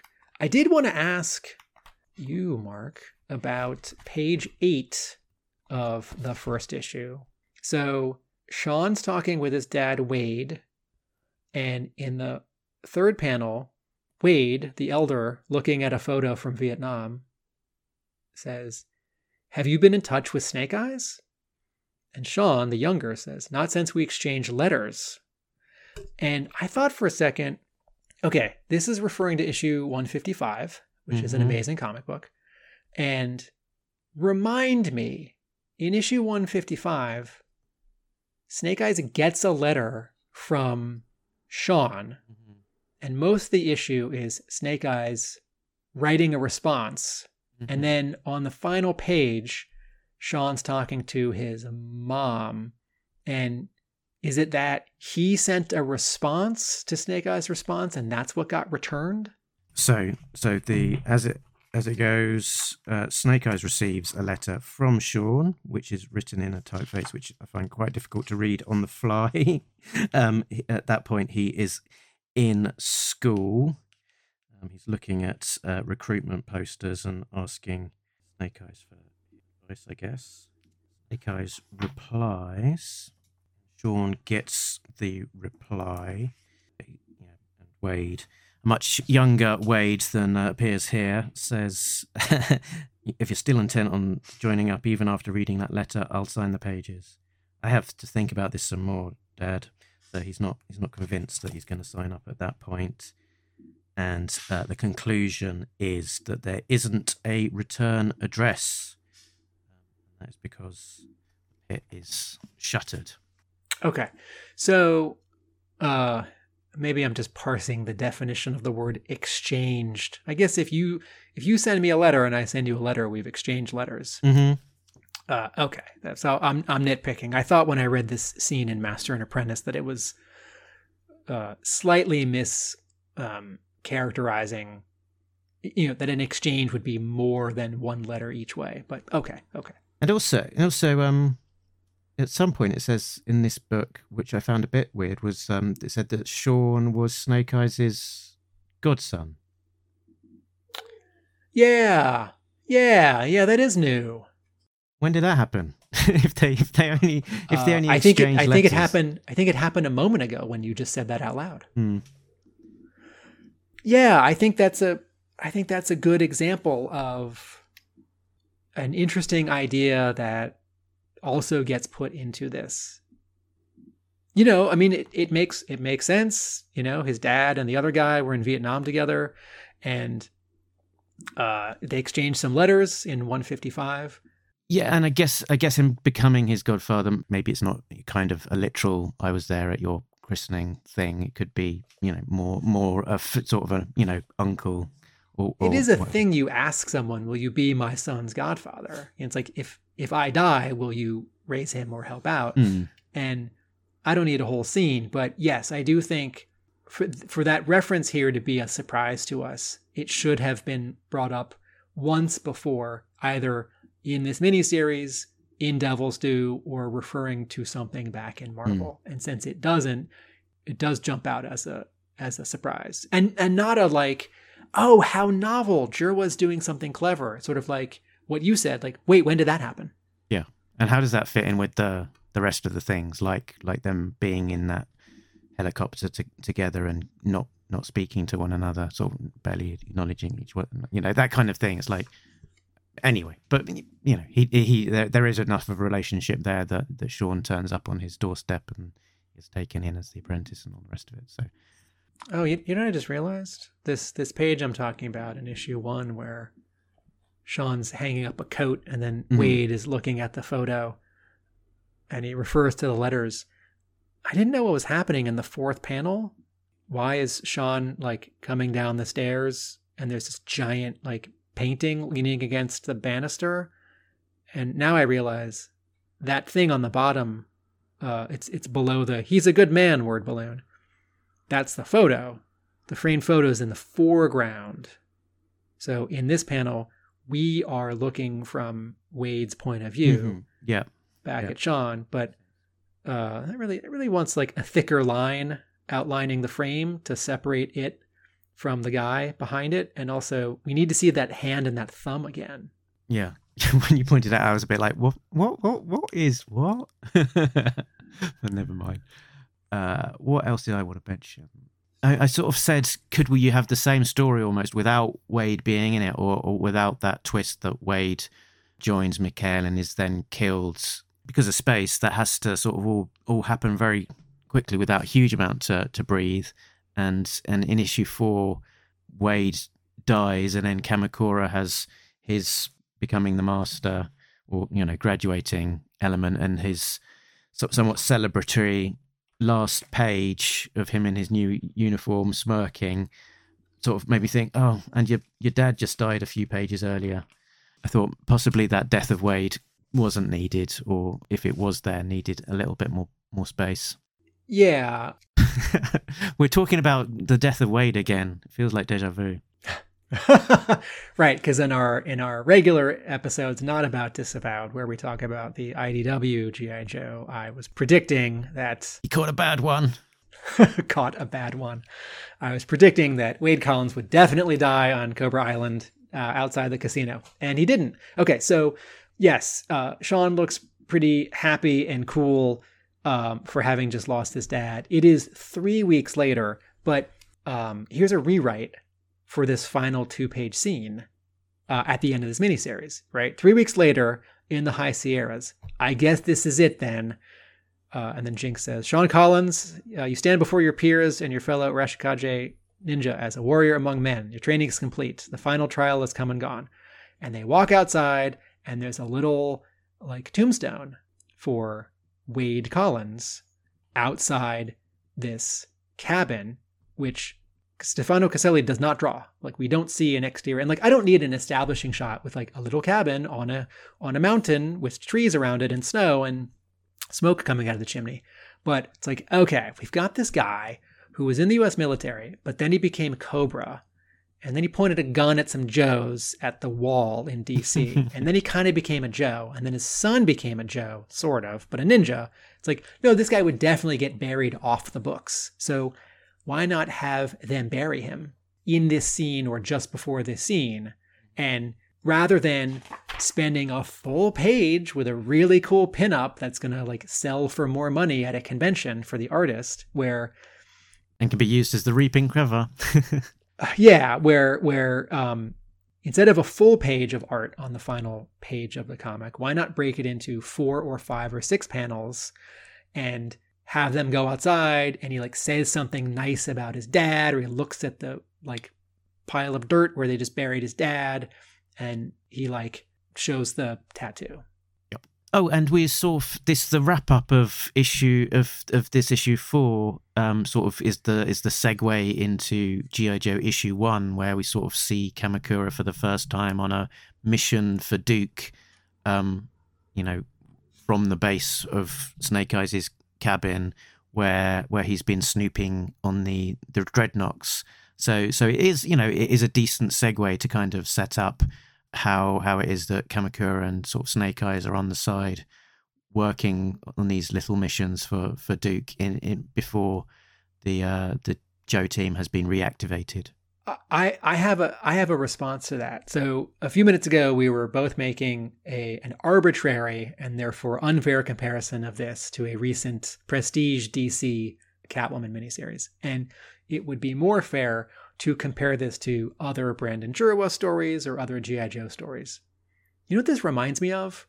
This reminds me of The Mission That Never Was. This reminds me of a G.I. Joe story that doesn't feel like a G.I. Joe story, where the pacing and the sort of movement of characters from point A to point B to point C feels... the word forced is too strong, but every time I've read that story, like the 3 times I've read that story, when it first came out a couple years ago, and then for this podcast, I remember thinking, man, this is like the one Larry Hama G.I. Joe story, which just like, it doesn't work. It doesn't flow. And I know that's because, and he has said so, that's because Devil's Due made him write to an outline. He had to say what was going to happen in all the issues before he did it. And Hama is much better at open-ended stories. But, a publisher and the comic book store business culture doesn't want a publisher to say, here's a Larry Hama G.I. Joe miniseries. It's going to be 3 or 4 or 5 or 6 or 7 or 8 or 9 issues. And what I see here is Mission That Never Was isn't like full of 37 characters. It's not like too packed in that way. But I do see Hama sort of inelegantly moving from place to place because he has to hit he has to hit these marks. And I see this sort of list of things that Jurwa either has decided for himself that he wants to hit to make this connect from 155 to Devil's Due 1, or that Blaylock is saying, touch on this, touch on this, touch on this. And then on top of it, Jurwa puts in too many characters and a lot of dialogue. And then you have this artist who's good, but not great yet at storytelling. And so the whole thing feels uneven. It's like I read a scene and I think, okay, I can't quite follow this, but the action's exciting. And then someone talks for a page. It's like, oh. So both are 4-issue stories. Both are artists who I was excited to be working on G.I. Joe, Dan Jurgens on the Frontline arc. Both are artists who ultimately don't pull off the work I want them to. Dan Jurgens because I don't think his heart was in it, or maybe the deadline was terrible. And Caselli here because he's not up to the challenge yet. And both are G.I. Joe stories that I would consider reading again and have like sort of a soft spot for. It's like, what's that G.I. Joe story that Hama did that like, it was the sequel to 155. It got us to Devil's Due. It's like, that should be cool. It's like, oh, well, this is the Devil's Due story that gets us to Devil's Due. It's like, nope, I don't like either. Changing tack incredibly. I wonder if you picked up on this plot point, Tim. Mikhail Dorenko. What's his connection to the wider G.I. Joe story that Brandon Joe was telling? Does he become a Red Shadow? He becomes Overlord. Oh, that's cool. So Kamakura slinging his throwing stars at Dorenko and one catching him in the eye explains Overlord's, I don't know if it's missing eye or just a scar on his eye. That's neat. It's not entirely clear on the page that I've already talked about, where Kamakura throws 3 throwing stars and they hit Mikhail. it's not entirely clear that one of them hits him in the eye. The silhouette only shows that one hits him somewhere on the head. But yes, that Jerwa is even making that connection. That's really fun. It is both a representation of the care that Jerwa is putting into the connective tissue of his stories, and also the risk you run by putting so much connective tissue into your stories.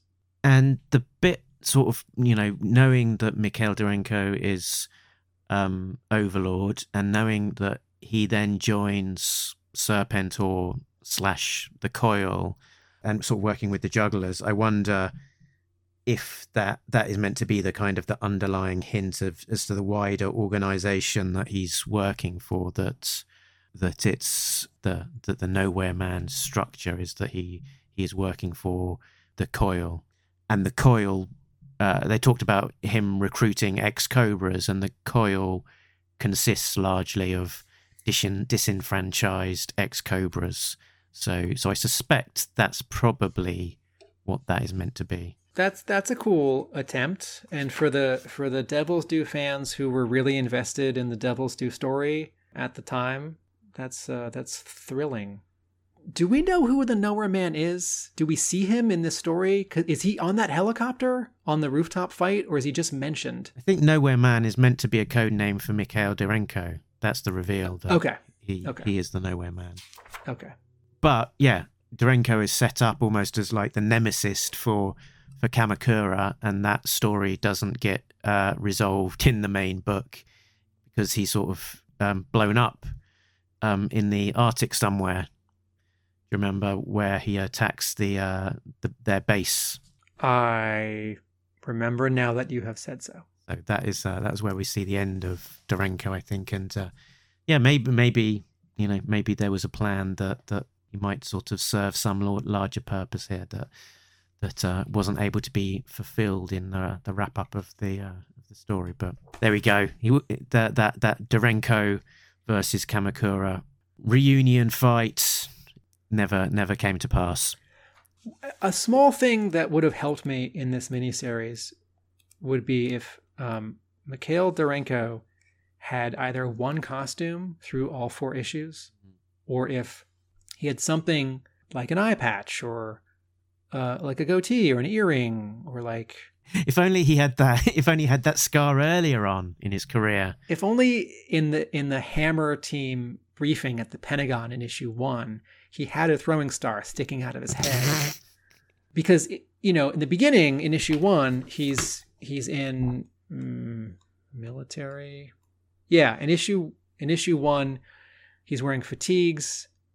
In issue 3, he's wearing a jacket and tie. In issue 4, he's got this armor. And I see an attempt to make him different from the other people. He's got black hair, it's slicked back. In issue 3 and 4, it's always got sort of 2 strands sort of coming off it. Yeah, though in his earlier appearances, he's got more of a military sort of spiky look to him. Yeah, so it's and so not. Again, it's not helping us. It's because it's not consistent. I mean, you can change your hairstyle over time, particularly if you're building a new identity of yourself, but it doesn't help it doesn't help us poor readers to be able to track one issue to issue. There are good reasons in real world logic to have people change clothes and change hairstyles and makeup. And there are, it's like, no, I always know I'm looking at Charlie Brown. Front, back, day or night. And in this story, 75% of the time when I'm looking at Firefly, I know it's Firefly because he's wearing that mask. And the 25% of the time that I don't, it's because we see him from the back, and it's that thing where everyone else is wearing dark gray in the scene, and I can't tell who anyone is. And that there is a moment where he's having that meeting, I think, Firefly and Dorenko, and Firefly doesn't have the mask, and you're a bit like, oh, right. And I thought is that right. And I thought, wait, I don't know how I'm supposed to feel, because I think the only time we've ever seen Firefly without his mask is in 126 or 129. Yeah, and he's got a blurry face, hasn't he? Yeah, he's like using some hypnosis so they sort of can't see who he is. It's like, no. you guys are misreading this. We're not supposed to see Firefly. Yeah. Like, always have him in his mask. Put him in a jacket and tie with his mask.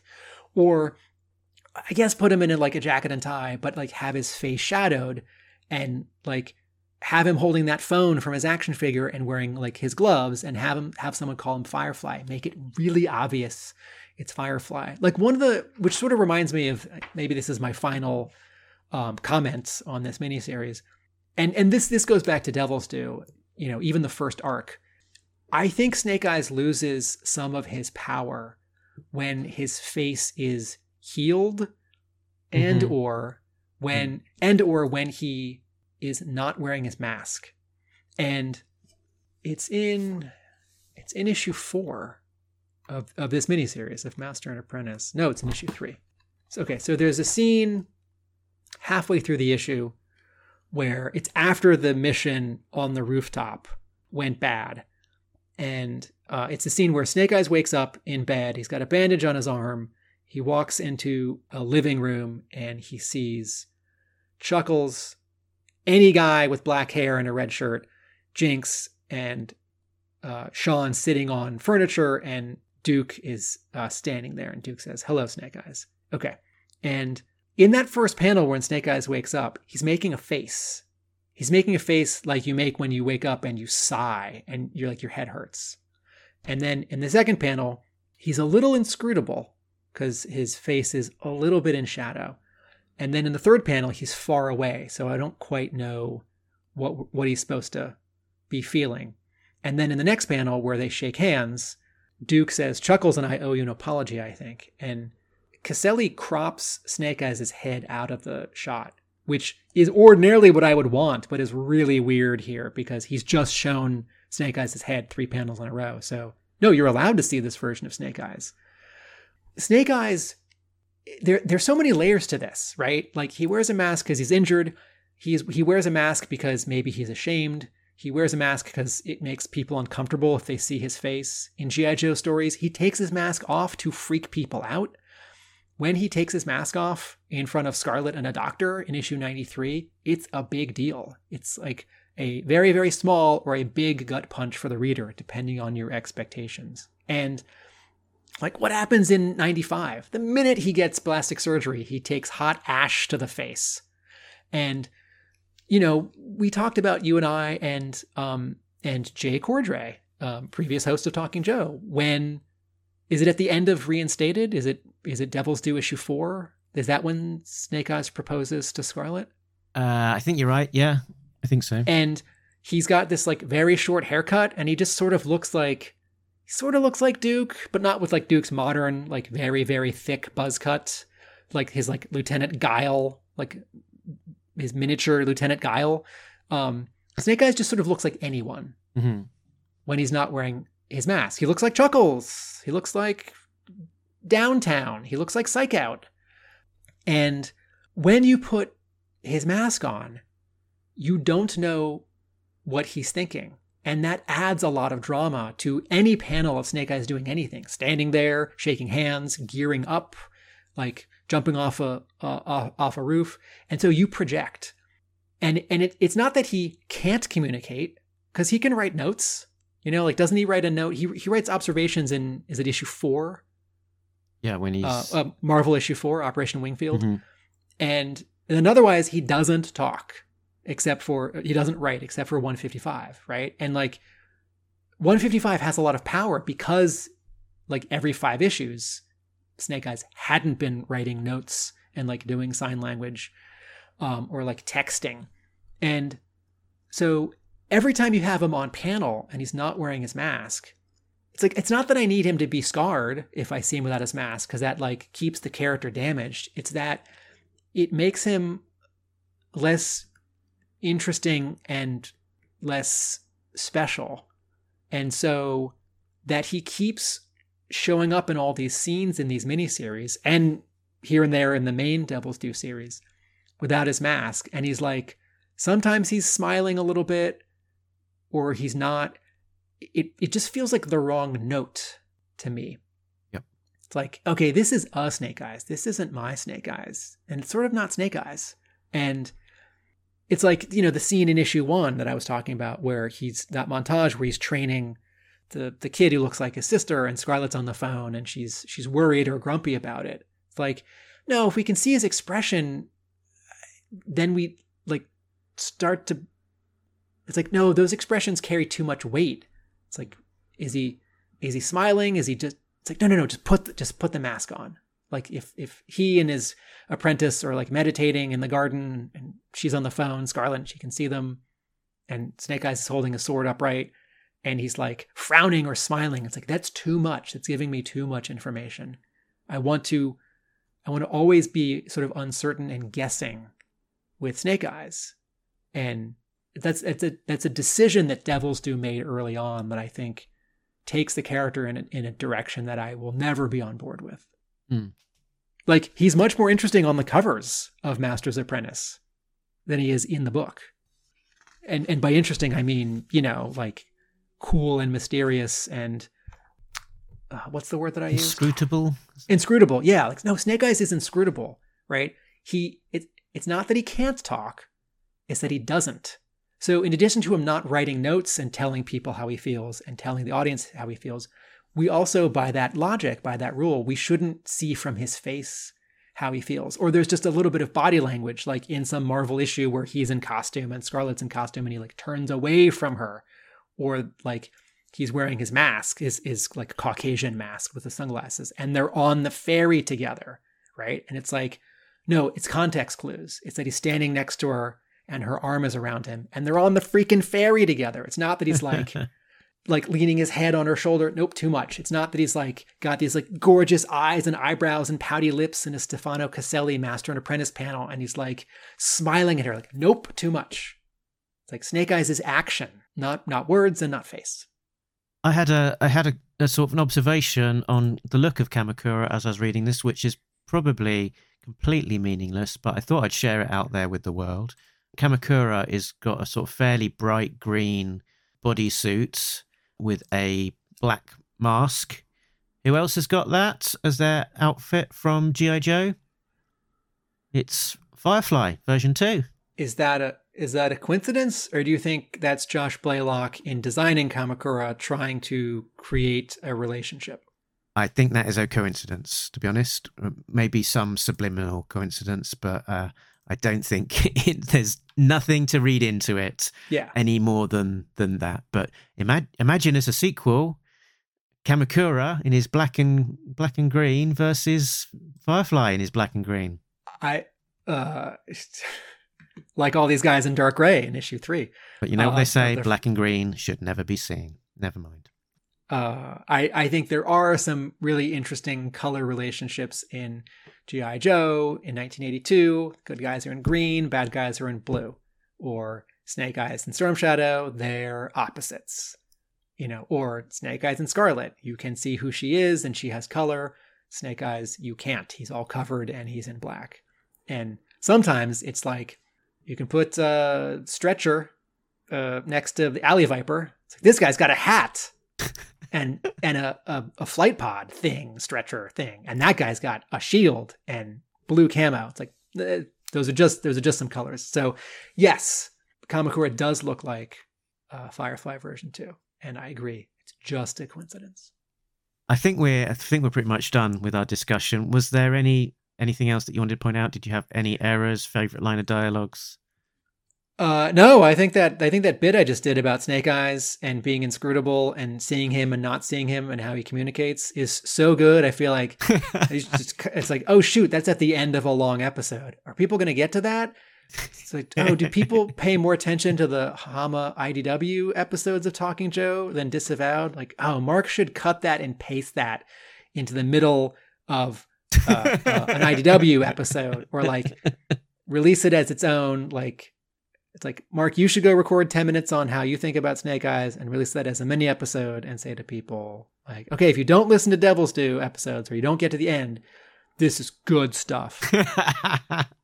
Tim got onto something here. Very good. No, I'm done talking about this mini series for this episode. Okay, so do you want to score it? Should we do a Yo-Joage? 4. Okay. maybe a 3. Like a 3 is so damning because a 3 is almost not a functioning comic, and there's 4. But man, issue 3, I in my notes I wrote several times for issue 3 and for issue 4, what is happening in this panel? Or I can't follow page 12, or I can't follow page 13, or what is happening on page 15, panel 6? That's issue 4. That's issue 4. I think my score probably would have been a 5, but then on my reread, I felt like that added a lot to it, and it sort of it made me more comfortable with the book. So I'll probably go 6, 6.5, something like that. Wow. So I, it's not scoring up there in the 7s, 8s, 9s, but I appreciate that there was some effort made to into this book, even if it wasn't entirely successful across the board. And it's interesting seeing a young artist like Stefano Caselli, who's sort of on the cusp, doing some sterling work, but not at all times quite achieving it. So and as always, anything above a 5, not a regretful read, and something that I would be happy to reread at some point in the future. So there we go. And I do take that into account when I give this a 4. Reading this again would make me sad. Now that said, I really enjoyed our interview with Brandon Jerwa, and I would love to chat with him again, and I would love to have lunch with him or bump into him at a convention. So this isn't like, Brandon Jerwa's a bad guy. It's not that. Okay, so we are done with Master and Apprentice. Next time on Talking Joe Disavowed, we will continue our look at the tail end of the Brandon Jerwa era. And I think we'll do that with Master and Apprentice Volume 2, if you can bear it, Tim. Let's do G.I. Joe Transformers 2 first. No, that's because... a way of saying that you can't bear it. No, it's because that's chronological. Because that is advertised in Master and Apprentice Volume 1, Issue 3. Okay. You want to do Transformers, G.I. Joe versus Transformers Volume 2, written by Dan Jolly, as our next thing? Yes. Yes, I do. Do that. Yes, I do. So your homework, ladies and gentlemen, before the next podcast is to dig out Volume 2, and we'll be discussing it next time. And that's 6 issues, and we're going to do all 6 in one episode? Yes. Okay. And in between discussing the Devil's Due era, we'll be doing other things as well. Find out what those are at the same time that we do, I think. But we'll be talking to some interesting people over the next few months, I am sure, while we wait for issue 301. So where can people find you, Tim, when we're not talking on this podcast? Video essays about television and film at atomicabe.com, or our YouTube page, Atomic Abe Productions. My brick and mortar comic book store, Hub Comics, is in Somerville, Massachusetts, and I write about G.I. Joe at arealamericanbook.com. Very good. You can find out more about the show at the usual places. talkingjoe.co.uk is the website that has links to all those places. If you're not on the Facebook group, subscribe to us on Twitter and Instagram, and definitely subscribing to us on YouTube, then please get on and do that. You can also support the show via Patreon, patreon.com/talkingjoe, with as much or as little as you want to contribute to us. And a big thanks to all of our backers, Richard, Sam, Jay, Bill, Christopher, Justin, Rob, and Brian, who are all getting early access to episodes, as well as some exclusive content. And that is us done. But remember that... Nobody Beats Talking Joe, an international podcast! Laters.